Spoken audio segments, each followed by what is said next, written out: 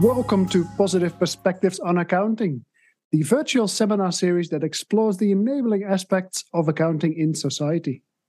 In this episode, we will talk to Elise Belinsky, who is an accounting researcher interested in artificial intelligence, platform organizations, and algorithms. Elise also has a fascinating profile because in addition to her PhD in accounting, she's a trained data scientist with a background in physics, mathematics, and engineering. So in this episode, together with Elise, we'll explore the implications of artificial intelligence and algorithms for accounting research and education, and maybe even answer the question whether algorithm is a dancer. Let's get into this episode.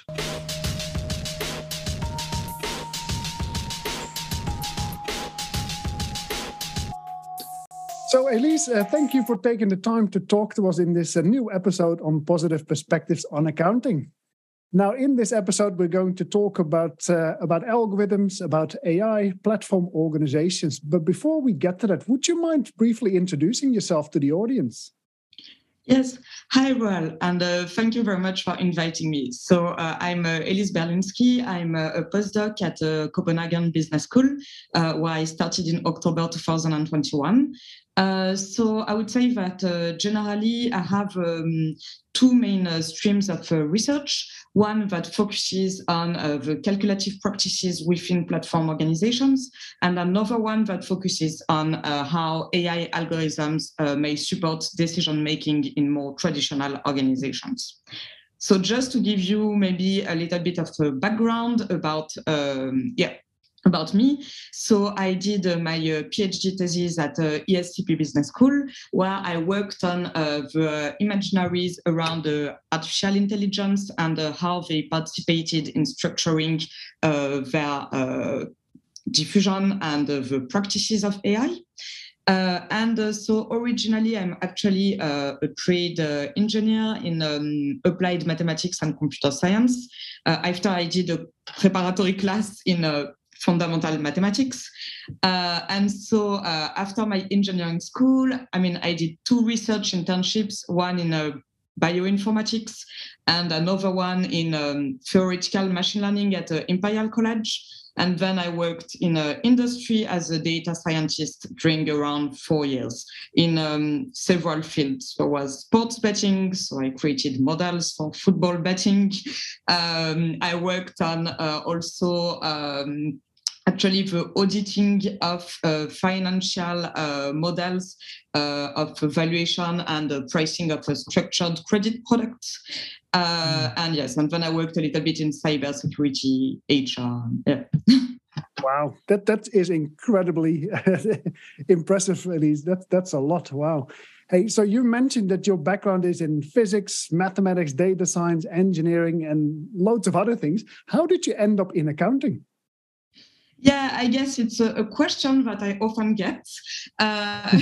So I would say that so basically after my preparatory class, so where I studied theoretical mathematics and physics, so I integrated this engineering school, and I actually specialized in the study of the production of numerical tools for decision making. So, I was already orienting myself towards the production, so doing operations research, optimization, statistical analysis to be able to produce tools to assist decision making. And so at this time, I actually believed that I would do operations research in a company that, they would really need this and that it would be my path, But yeah, and at this time, I only had one class of machine learning that I found awkward actually, because I didn't really get it. It was a form of, mix in between optimization and statistics. I didn't really get the point of it. But later, I also did my master's research internship in machine learning. And then when I arrived in the job market, I realized that the demand was for machine learning and not operations research, not as widely at least, So, okay, now I had done some machine learning. So I went to a company and I did this, but I also realized that there was so much enthusiasm. People were saying, "Oh yes, data." So it was in 2013, and they were saying, "Oh yes, data scientist, it's the sexiest job of the 21st century." And people seemed to think that it was going to change everything. And my dad even offered me a crystal ball, a little bit as a joke because of all this enthusiasm. And I started wondering, but what is all this fuss about? After all, what are these numbers doing? What is new with these numbers compared to what we had before? Why machine learning and why not statistics or operations research, and why all this? And yes, as I was wondering about this, and I was also thinking that maybe I wanted to move more on the human science side, So yes, these questions emerged. My interest for human sciences and the possibility to do a PhD also emerged. And I found out about the field of management control and accounting. And I think that these questions about what are these numbers doing to people and to organizations? What is new with these numbers? Are questions that are at the heart of this discipline, accounting and management control. And then I met my PhD director, Philip Zarlowski, who also thought that, we could actually do something together, and really supported me. And and so that's how I ended up in the field of accounting and management control. Wow, that's an awesome story. Thanks for sharing that with us. It's interesting because what you see nowadays is that a lot of accountants and accounting researchers are being driven into the area of data science and algorithms and machine learning. For you, it's almost the opposite, that you came from that side and then move into accounting. So it's great to see the opposite effects also happening. And because of your very rich background into AI and machine learning, do you think that affects or has affected your view and understanding of how accounting works within organizations? Yeah, I guess that in any case, in our research field, there are, I would say, a multiplicity of approaches to accounting and of interest in the accounting, practice.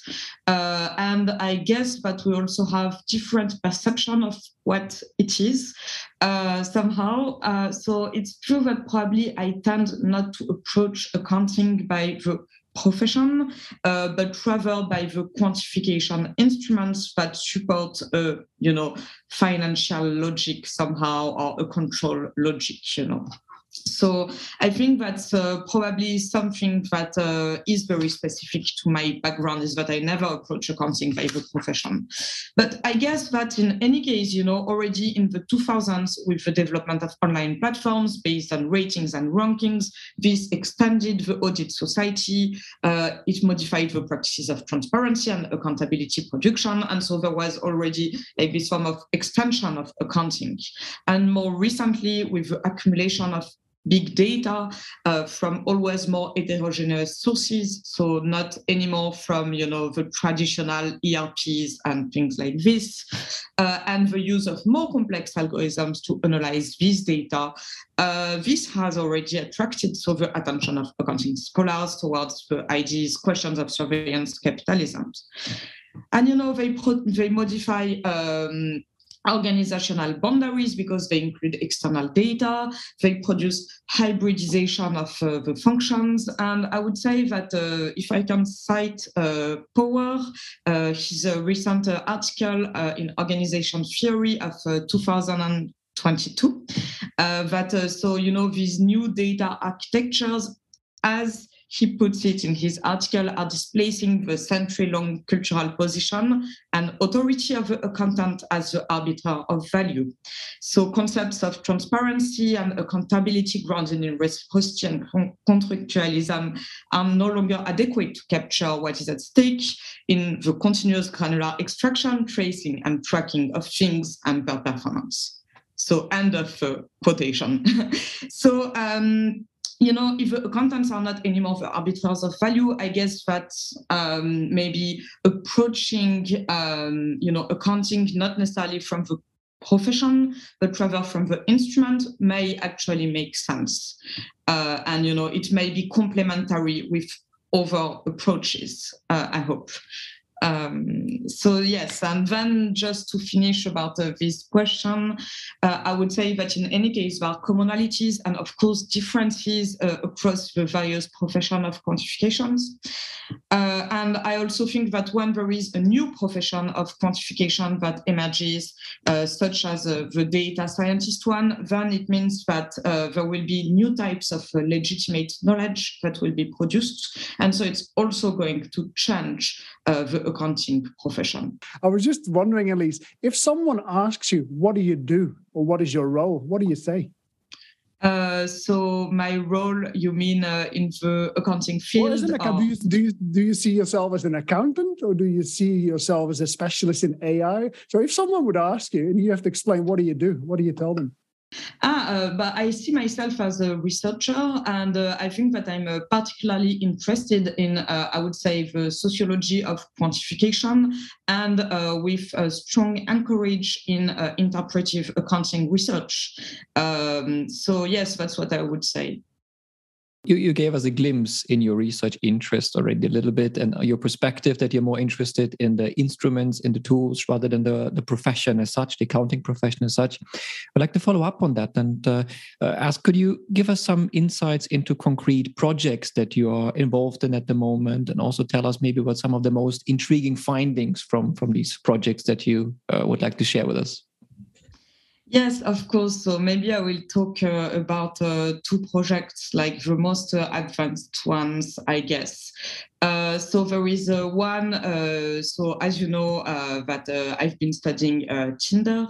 And I think that this project is a lot about, this question of, once again, as Power would put it in this article, cyborgization, and also then there is the question of reconceptualizing spaces when we talk about digital spaces and what it is to act at a distance.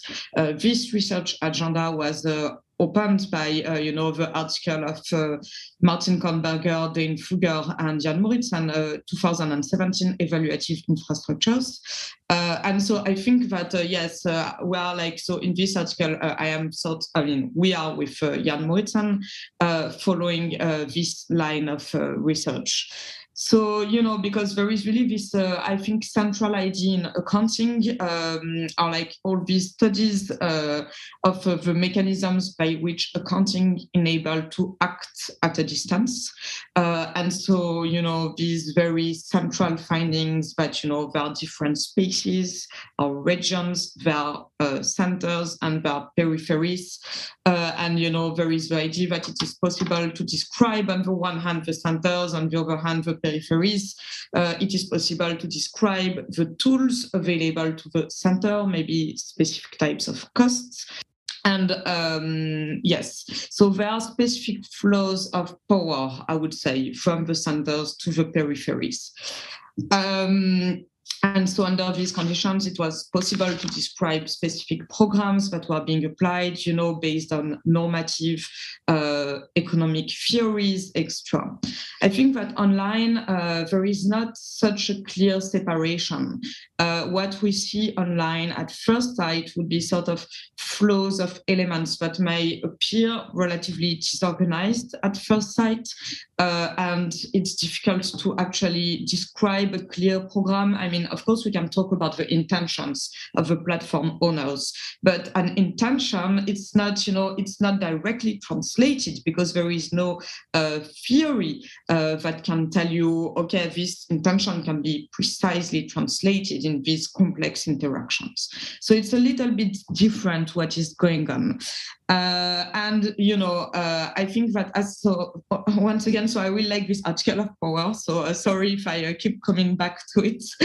But, I think that there is really this idea of cyborgization where it's not really possible to separate humans and technologies because they are in an interaction and they become an entity in this interaction, a different entity. And so that's why maybe, as he says, critical analysis of subjectivation and internalization may fall short of enlightening the way humans are becoming, if not fully cyborgs, then subject to intense cyborg-like processes via bodily attachments to data architectures. End of quote. So I think that in this article, we are actually trying to understand what is happening here, because there is always this financial logic that is merged into all these flows, because there are commercial platforms trying to make money. So what we do and what our study does, it studies these flows of elements that cross the platform and how users are transformed rather than, I would say, acted upon in the interactions. And so we draw on a conceptual frame anchored in the agencement theory of Deleuze and Guattari. And what we evidence is that the flows can be characterized. They are constituted of various elements linked together. And as we investigate the types of links, so for example, are the elements linked in categories by algorithms, or are they related in a more fluid way with other types of algorithms that may not necessarily produce categories? As we investigate the types of links, and then we investigate the elements within the relations, because they are transformed in the relations, we can find that these flows produce spaces that are always in the becoming, but still spaces where there are specific mechanisms that are going to act on users, or not act on users, but more where user desire is going to either be enclosed, so they will be territorialized, which is a central concept of accounting, or otherwise their desire may flow and they may continuously invent or experience the world in new ways. And so it's what we try to show, is that there are these spaces that are always, in the becoming. They are not deterministic, but still there is an organization that emerges if we study these flows. So I don't know whether it's clear, but at least it's what we try to do in this article.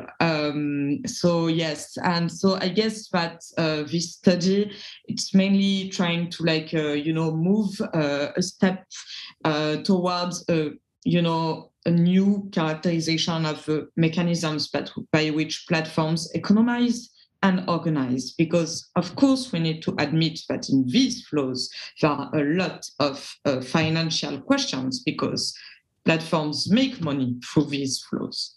So and so this was Tinder. Then maybe another one a bit quickly. So there is we studied digital social movements. So I think that there is really the fact that the ubiquity of algorithmic calculative practices that are always merged with the financial logic make accounting research, really relevant to study always more different fields, because now it's very difficult to separate commercial imperatives with, any organization that emerges. And so, in any case, without spending too much time on this idea, so studying an online social movement, and more specifically QAnon, it's an American conspiracy theory. So what we could find is that maybe online we need to sort of reframe framing theory. So this study was carried with Martin Kornberger and Jan Moritzson. So that's the we refers to them as well. So what we found is that maybe online we need to reframe framing theory, because framing is becoming a totally socio-material process. It's not meaning construction cannot be disentangled from all these material aspects of the online space. Yeah. Yes. So I would say that, yes, these are two, main findings. I'm also working on the data scientist work, but it's really much work in progress. So, yeah. Very, very interesting. Can I just come back to the first study, and maybe it also relates to the second study, because you mentioned the increased fluidity in platform organizations. Everything is constantly in the making. Spaces are reconceptualized all the time. Actors are transformed, retransformed all the time.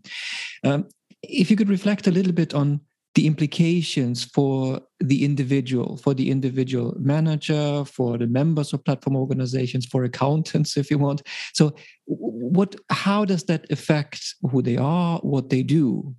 I guess that's something that is really, really different now from, what it was before. I think it's that they always work on latent variables. It's very difficult to work directly. You cannot really maybe make such clear plans, like marketing plans or whatever, and if we look at platforms, what they do, they keep reinventing new metrics to evaluate their performance. For example, if we think of YouTube, it used to be, for example, the number of watches or the number of likes, but now it's going to be the watch time. And they always have to move and find these new latent variables to be able to strategize, to be able to take decisions about how to implement their platforms. I would say this is something that changes. And that relates also to another term that you already mentioned, and that also comes up in your research, evaluative infrastructures, right? Could you explain to us a little bit what that actually means? Yeah, so this term was, as already mentioned, actually pinned by Martin Kornberger, David Pfluger, and Jan Moritan in the article of 2017 published in EOS, Evaluative Infrastructures Accounting for Platform Organization. So I think at the time they focused on eBay, and so I would say that they referred to online platforms in the sense of market, where we have a third party, the platform owner, who would facilitate exchanges between the producers who own the assets that are exchanged and the consumers who look for the assets. And of course, the specificity is that the platform owners, they do not have a direct power on they do not have a direct authority, at least, on the producers. Yes, and so they actually developed this concept because what they evidenced was the need to reconceptualize accounting when it moved online. And in particular, that online, this hierarchical understanding of accounting was maybe not appropriate anymore. And so what they wanted, so this hierarchical understanding of accounting was this understanding where there is a center and there are peripheries. And so what they argued was that we needed a more heterarchical understanding of accounting, So that's why they developed this idea of evaluative infrastructure. And so these infrastructures are specific because what they found is that power is centralized, but control are distributed. They are hierarchical. Through an ecology of devices, so these devices enable these continuous evaluations by the users, and so therefore make control distributed, hierarchical. And so then there is this idea that many people become auditors. So this was also discussed in other studies, like the one of Jekyll and Carter in 2011, and also the one of McDade et al. In AAAG in 2017. So yes. And also something else interesting that they developed in this study, it's the idea that platforms or evaluative infrastructures continuously produce new configuration of the world. So something that we have already discussed. And I think that it's an idea that they open towards this new idea. And so now in our Tinder article, we are trying to sort of develop this idea further and characterize these new configurations.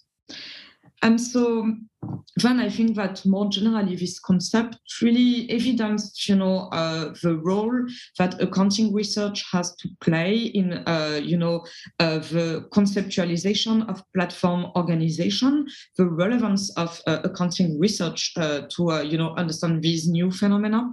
And I think that even though they applied it to specific types of platform at the time, it can be extended to, broader types of platforms like social media, where we could argue that it is a third party that enables to match users with content, and the evaluations are maybe always implicit through likes, through comments, etc.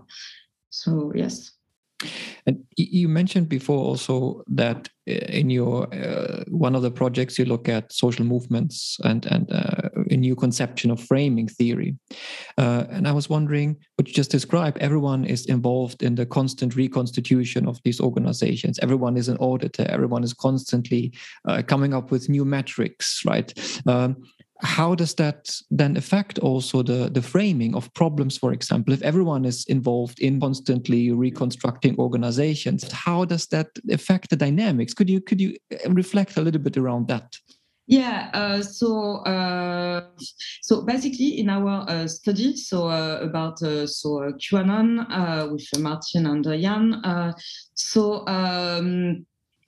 what we argue, it's there is this idea of a framing process that is in several stages. And so we argue, okay, maybe the stages are a bit different. And there is, the first stage where we argue it's a stage of linking. And actually there is a co-production of a narrative.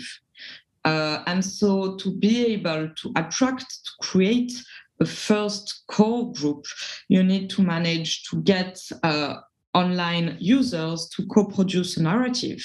But at the same time, you need to be able to act on the space in a way that this narrative is going to be linked, because it's not evident to manage to sort of re-centralize a decentralized narrative, So that's why it's a question of linking. It's a question of giving visibility and then relinking the various elements and then producing a joint narrative.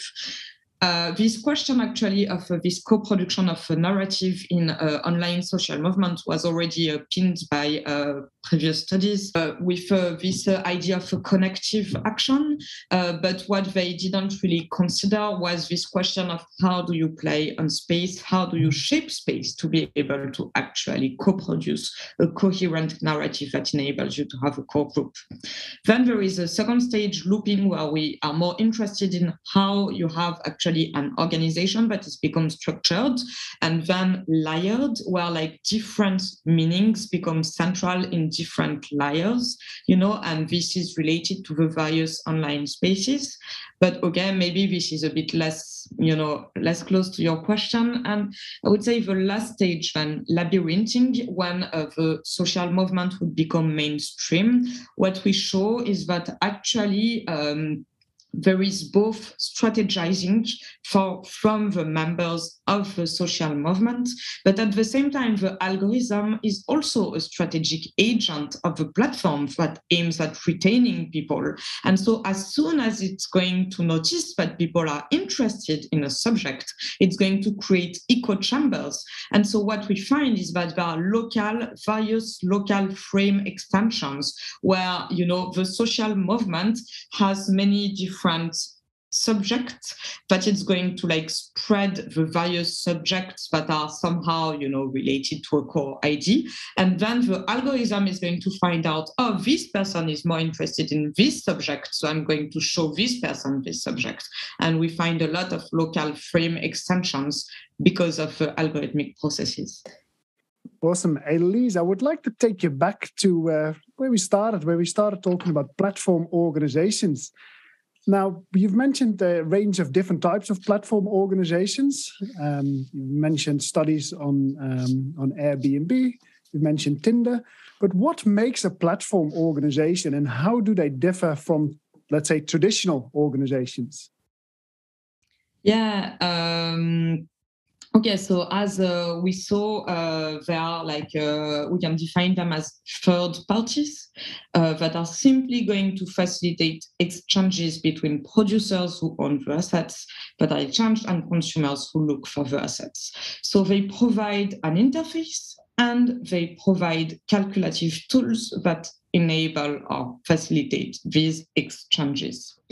Of course, there are various types of platforms. So it's something that I would really, really like to stress is that there are very many types of platforms and they do not all have the same effects. They do not have the same business model. And I would say that while some platforms may, participate in extending the world of possibilities. Some of our platforms, we need to admit, work on very exploitative practices, as Kellogg et al. Showed in the article of 2020, in an Academy of Management review. Yes, but so in any case, on some platforms, so to me, the only service really they provide is simply to match buyers and sellers and a specific interface. And actually, they often take advantage of it to avoid having any legal responsibilities, So, and also to avoid to be able to lower costs. So this is something that Kornberger et al. In the article of 2017, Evaluative Infrastructures, show really well, this idea that they have no interest into direct intervention because this would be a cost to them. So this is really new, to avoid intervention, and avoid any legal responsibilities. It's but so I would say that some platforms, they make money thanks to the financial transactions. So, they take some money on every financial transaction, such as Airbnb, eBay, or things like this. Then they may also make money thanks to advertisements like Facebook, maybe Google, Instagram, or whatever, And then they also may make money thanks to paying subscriptions like Tinder, LinkedIn, things like this. But of course, in almost all cases, they also sell users data. And this is something really new that, we become, the product. We are at the same time the consumer and at the same time the product of these platforms. Yes. And so also what is really new, thanks to these practices, the fact that they only facilitate exchanges, they can have very few employees, even when they are really spread everywhere in the world. Airbnb has only 6,000 employees overall. It's nothing. And so this is something. This is something really new, and maybe as just a little bracket, if I may quickly, they also have something that we are not observing now. So it's something new that seems to be emerging. Not really new, but I know they have this tendency of colonization. For example, Amazon, they sort of destroy a lot of local, local shops, and then they open their own physical shops. So they just actually sort of destroy and replace also just very traditional businesses. So yes, because if we look, Uber is not even making money at the moment. So most of these platforms are not making money, so they need to find a way to make money. Amazon is making money. And at least to me, what comes to mind then is some questions around accountability, because you mentioned that user data is being sold. Some platform organizations seem to have certain exploitative practices. There's local business being driven out of business. So what are your views with regards to how we can hold such organizations accountable? I think that what is really complicated, but so this is a bit going out of my mind, like this, is that, of course, a lot of them are situated in the US. At least a lot of them that are influential in Europe are situated in the US. I'm not saying that all big digital companies are in the US, because in China they have also huge digital companies and are very advanced on this as well. But at least about Europeans and maybe Australians, but it's simply, I don't know Australia, so it's more difficult for me to talk, but I would assume that it's probably the same. So I guess that what is difficult is to create laws, and it's what Shoshana Zuboff, Pasquale, they all argue that it is actually quite difficult, to manage to hold them accountable. So I think that a choice of Europe was to create the GDPR and to create local regulations. And I guess that. This would be something. But then the question is always a bit difficult, because there are all these ideas that maybe they should be better at curating the content, because of course for example Frances Hogan alerted about the fact that Facebook was taking advantage of extreme content to be able to trap somehow users to stay longer on the platform, to expose them more to advertisement and all that. But at the same time, if it's there is always this question of do we consider these platforms as a public space, or do we consider these platforms as media? And are they legitimate to decide what should be shown or not? So I don't know, there are complicated regulatory questions. Yeah, thank you very much. That's a great discussion there about the accountability issues within such organizations. Again, on a broader scale, Elise, what is it that we as accounting scholars and perhaps even accounting practitioners, what is it that we can learn from how these organizations operate? Yeah, so I guess that in any case, at least my view would be that, there are a lot of new numbers that are being produced. Accounting, even as a profession, is going to be displaced. Management control, at least, is going to be displaced quite fast. Strategizing as well. We already see that there are more different functions in organization that participate in the production of metrics, and so in some decisions that used to be the decisions of the finance function. So this was Arna Boldi et al. In their 2017 article. So yes, they showed all this, So I think that in any case, we sort of need to theorize these phenomena, not necessarily because at the moment we would have, or at least maybe I don't necessarily have the most practical direct answer, but my answer is more we're observing a movement, and we see that this movement is not stopping. And as researchers, we want to be ahead and not behind. And as we develop new theories, then we also are able to shed light ahead of time about what is happening. We have talked about platform organizations now quite a bit, and I would like to move now to more traditional organizations, if that's okay, because we see the diffusion of algorithms and algorithmic decision making, or at least the idea, to all sorts of organizations. And my question to you would be, what, from your perspective, is the role of algorithms, algorithmic decision making in contemporary organizations that are maybe not necessarily the Tinders and all the other the YouTubes of this world? How are they used, and to what extent is that different from what people have done always with statistics and all sorts of data? Yeah.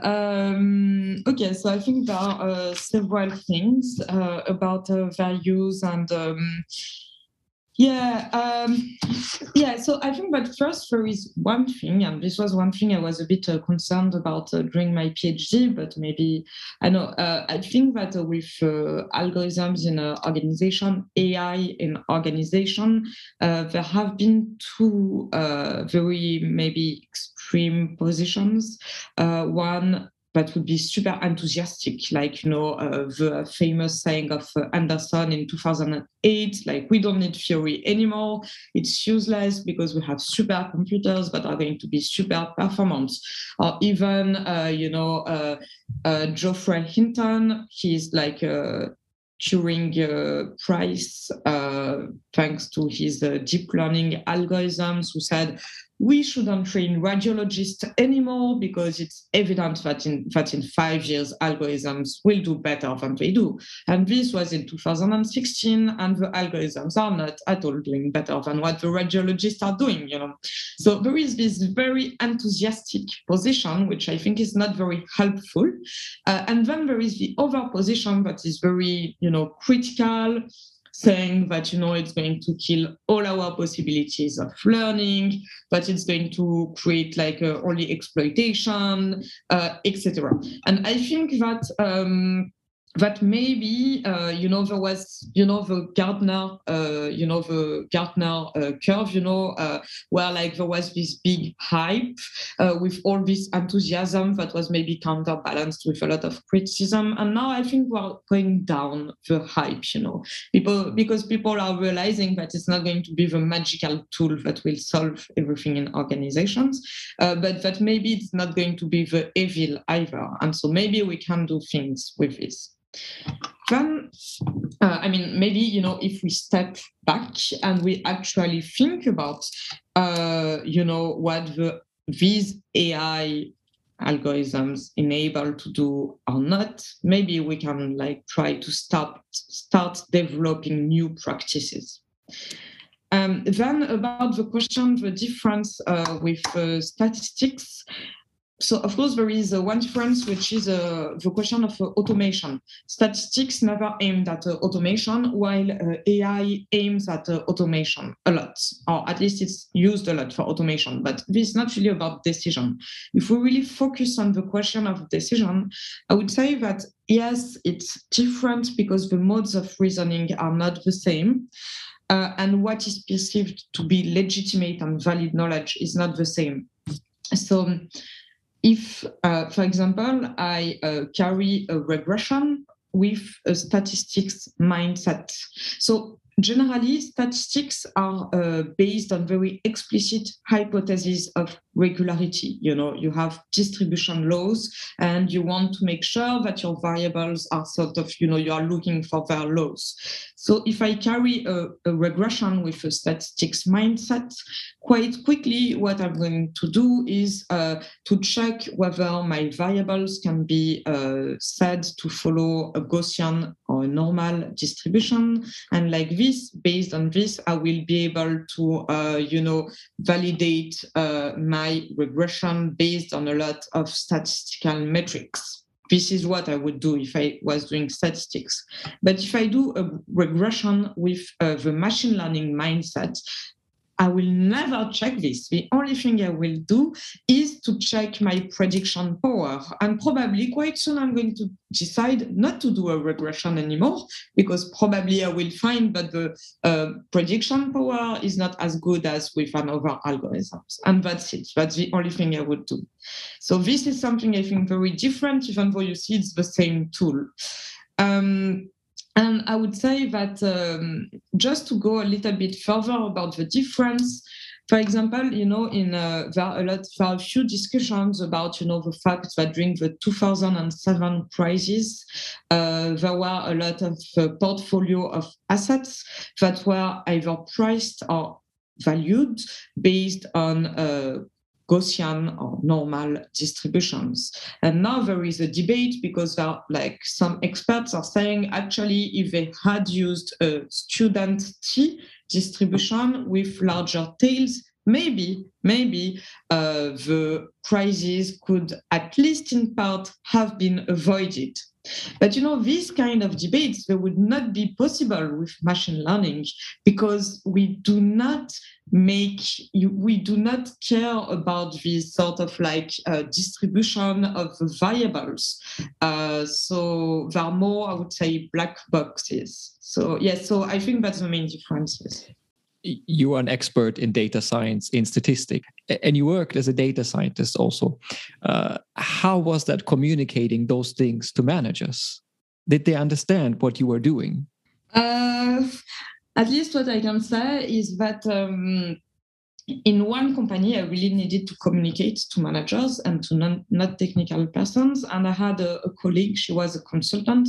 She was actually an auditor. Yes, she. So it was in the litigation field. So basically, I was doing the audit of the algorithms in litigation, and because she was an accountant auditor, and so I was the algorithmic auditor, even though there was no certification for this while she was certified. And yes, and it was very great to work with her because we spent hours and hours together where she was telling me, okay, you need to explain to me so I can try to make sense of it and we can produce a report that people can understand. So we worked together. I hope I learned some things from her to be able to communicate a little bit better. But yes, so I would say that when I needed to communicate at first, there was her. That was really, really helpful. And then later when I was an independent contractor, yes, there was one of my clients. We spent, it depends on who, there are some people who get it really fast, who have intuition and they get it and it's no effort.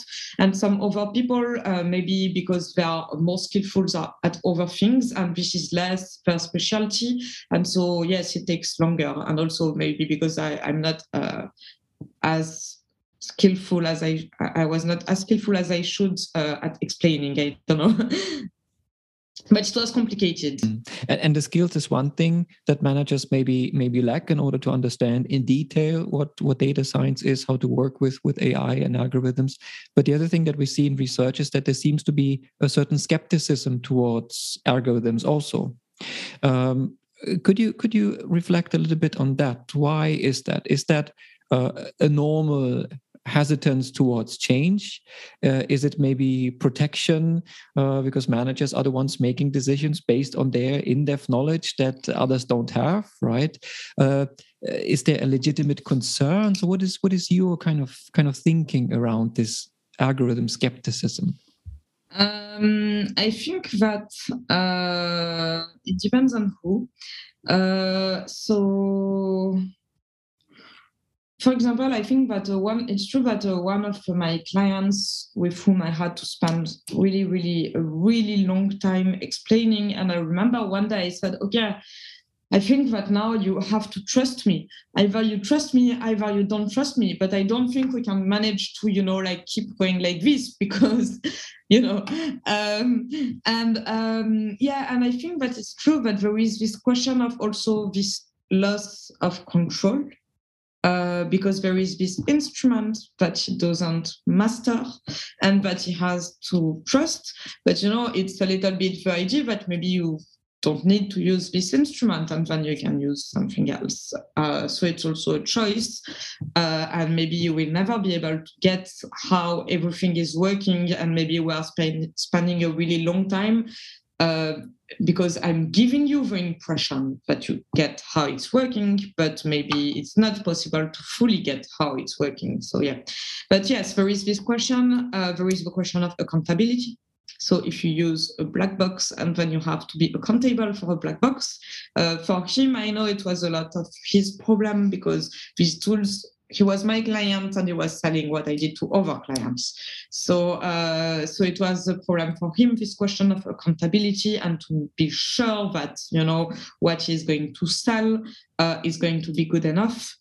I think that, yes, there is also this question of change. For example, I've noticed that sometimes the managers, they would ask the data scientists to develop an AI algorithm, but in an interface that is exactly the same interface as what they used to work with. So just as a concrete example, they would, for example, they want to be able to, manage the number of products that there are in the warehouse. But, there are a lot of different products, like thousands of products. And so what they used to do was to look at the historical Excel files to have an idea. And now they want a predictive algorithm. But, the data scientist would say, okay, what I could do is to create an algorithm that is going to tell you whether there will be an overall spike in orders extra. But the manager will say, no, I want a predictive algorithm that is going to tell me the exact number of products So like this, he or she can have the same Excel file and the same interface. But it's problematic because on the mathematical point of view, you will never have the algorithm is going to be really wrong because you don't have enough observations. But still, this manager would rather have this than something too different. So of course, there is this question of changing the practices. So yes, I think there are a lot of questions, and then maybe there is the question about the type of decision. I guess that if probably these algorithms are more useful if it's to help on very operational decisions, so okay, maybe if I know that in 3 days there will be a huge spike in huge spike in order of products, maybe I can say to one truck and 2 more people to come and work. So it's very operational. Or maybe, my algorithm can be like inspecting my field and tell me, you need to water this part of the field or do something, Also, it's going to work well maybe with things that can be performative, unfortunately. But, for example, you are going to recommend products to a customer, and so then it's going to become performative. But I think that, of course, for more complicated decisions where you actually have a choice, a real choice, then it's going to be more complicated. It's what I would assume. Yeah. And the field of digitalization, AI, is of course extremely broad. And I mean, the topics that we've talked about today already show that there are so many different things that could be and need to be explored in more detail. What are the things that you would like to do research on in the future? What are your concrete plans? What are the phenomena that you would like to do more research on? Yeah, so of course there are so many things, and I guess it's the beauty of our job is that we have too many things to study. So this is great. But I would say that until now, what I have mainly done is focus on the work of a data scientist, even though we have not really talked about it, and focused on platform organizations. Now, I think that AI is actually being used, or AI, or at least I would say algorithms of data analysis with real big data, collected in real time. They're actually being used in more and more organizations. And so in the future, I really want to focus and investigate on how AI algorithms shape organizational decision making. And so in particular, in the public sector, in France at least, there are a lot of open data policies. With all these efforts of moving towards a more sustainable world, these data are actually starting to be used. And this is really revolutionary in the public sector, to use this sort of sensors that can collect real-time data. So actually, I'm developing a project about it in the field of urban logistics, where these data can assist, the production of regulatory knowledge. So this is one field where I find it really fascinating to see how the public sector is modifying their routines to produce also this new type of knowledge. And then there is another field which I think we have heard a lot about, but I think is really interesting in any case. It's the field of health and medicine, because the doctors now are using more and more AI algorithms. And in particular to assist critical decisions. So of course, it's not the algorithm that is making the decision, but still, the algorithms are used to assist critical decisions, typically about whether I should turn off the machine or leave it on, because whether I think the person is going to recover or not. And so about this, yes, I'm also developing a project with a group of neurology, so this should be interesting. So this is in the future. We'll see what gets out of this. I don't know, but at least I'm interested with this project. I'm happy with this project. We've spoken about the impact of AI and algorithms on managers and controllers and performance evaluation processes. But I was sort of wondering, how does AI shape academic life, or how will it change academic life? So do you use any tools yourself? Because, for example, when I open up my Outlook, it's now Microsoft Viva that tells me what items I should focus on, or people that I should reach out to because they haven't yet responded or I haven't responded. So what's your take on that? Yeah, so I guess that this is organizational life in general, and even social life. The fact that we are always nudged, always sort of like, so this is like this, sort of behavior manipulation somehow of you have to do this or that or whatever.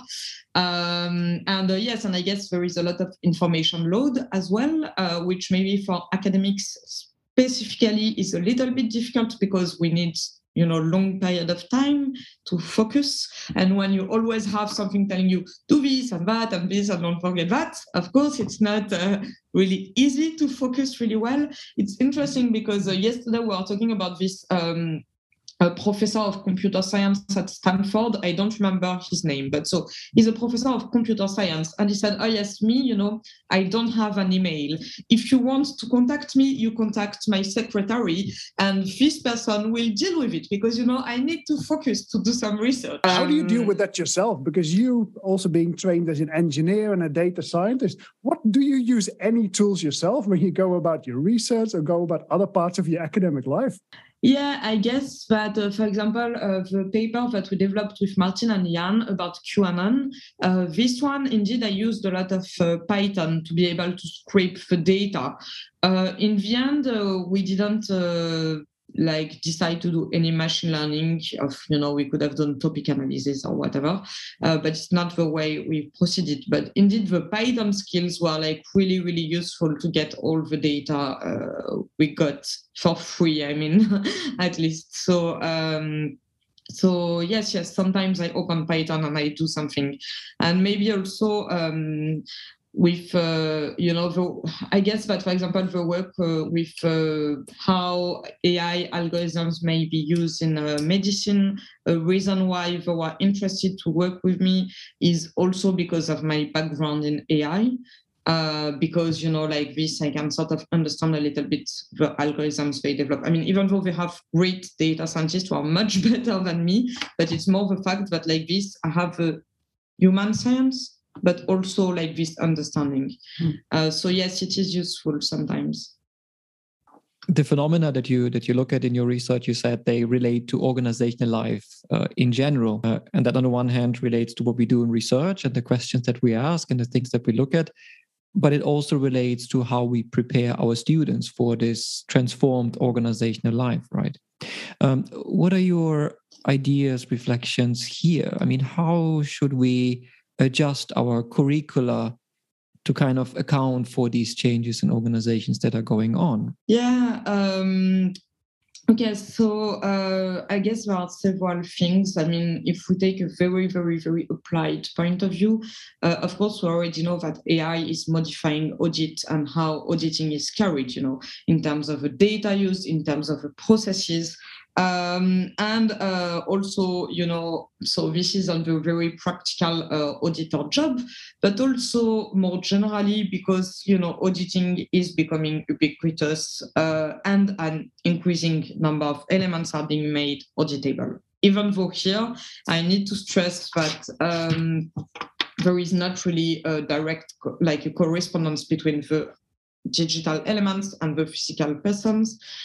So of course, accountability is a bit dubious, but yeah. But anyway, so auditing is really deeply modified, and I also think that if we refer once again to the article of Power of 2022 in Organization Theory, he's also arguing that we need to extend the concept of the audit society to something else, to account for these transformations. So I guess that there is the practical aspect of audit that is being modified, but then there is also what we understand by audit and what it means. So all this. So I think that these are things that are important practically and conceptually to maybe for students.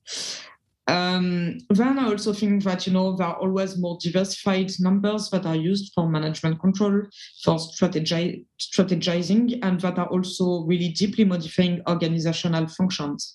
And so I think that here it is really probable that it could be of use to the accounting students and the future controllers to have a good understanding and knowledge of these new type of data, of the transformations they went through, of what it means, because sometimes are presented as neutral, but what is it? Is it neutral if it went through Facebook where there is an algorithm? So I think all these understanding should be given to our students. And then also maybe because we're in the era of surveillance capitalism, so probably we need ethics classes about this, because as students will participate in the production of quantification, I think they should be aware of these questions. Yeah, and finally, on a more theoretical point of view, maybe we can extend their knowledge about what it is to what is legitimate knowledge, how quantification extends. What does it mean? Why is quantified knowledge legitimate? Are all quantified knowledge the same? And so what does it hide and what does it show? And I guess all this. And just to ask you a question and to go back to our title that we started this with, do you think that algorithm is a dancer? Actually, it's fun, but in the article on QAnon, so there is an author, but I don't remember his name right now, who developed the idea of choreographic power. And this idea that AI is maybe producing some form of, not necessarily only capitalist power. I don't remember what Shoshana Zuboff said, but this choreographic power, where it's choreographing our thoughts. And so yes, I think it is a very good metaphor. So Elise, thank you so much for talking to us. It was great that we've learned a bit more about platform organizations. We've learned about AI. We've learned about how it changes accounting, controlling, and also how it changes academic life and organizational life in general. Again, great stuff that you're doing with regards to your research, and thank you for sharing some tips and hints with regards to what we should focus on with our students as well. So thank you very much. And to our audience, we wish you happy accounting. And thank you very much for inviting me. I'm so happy accounting. Happy accounting.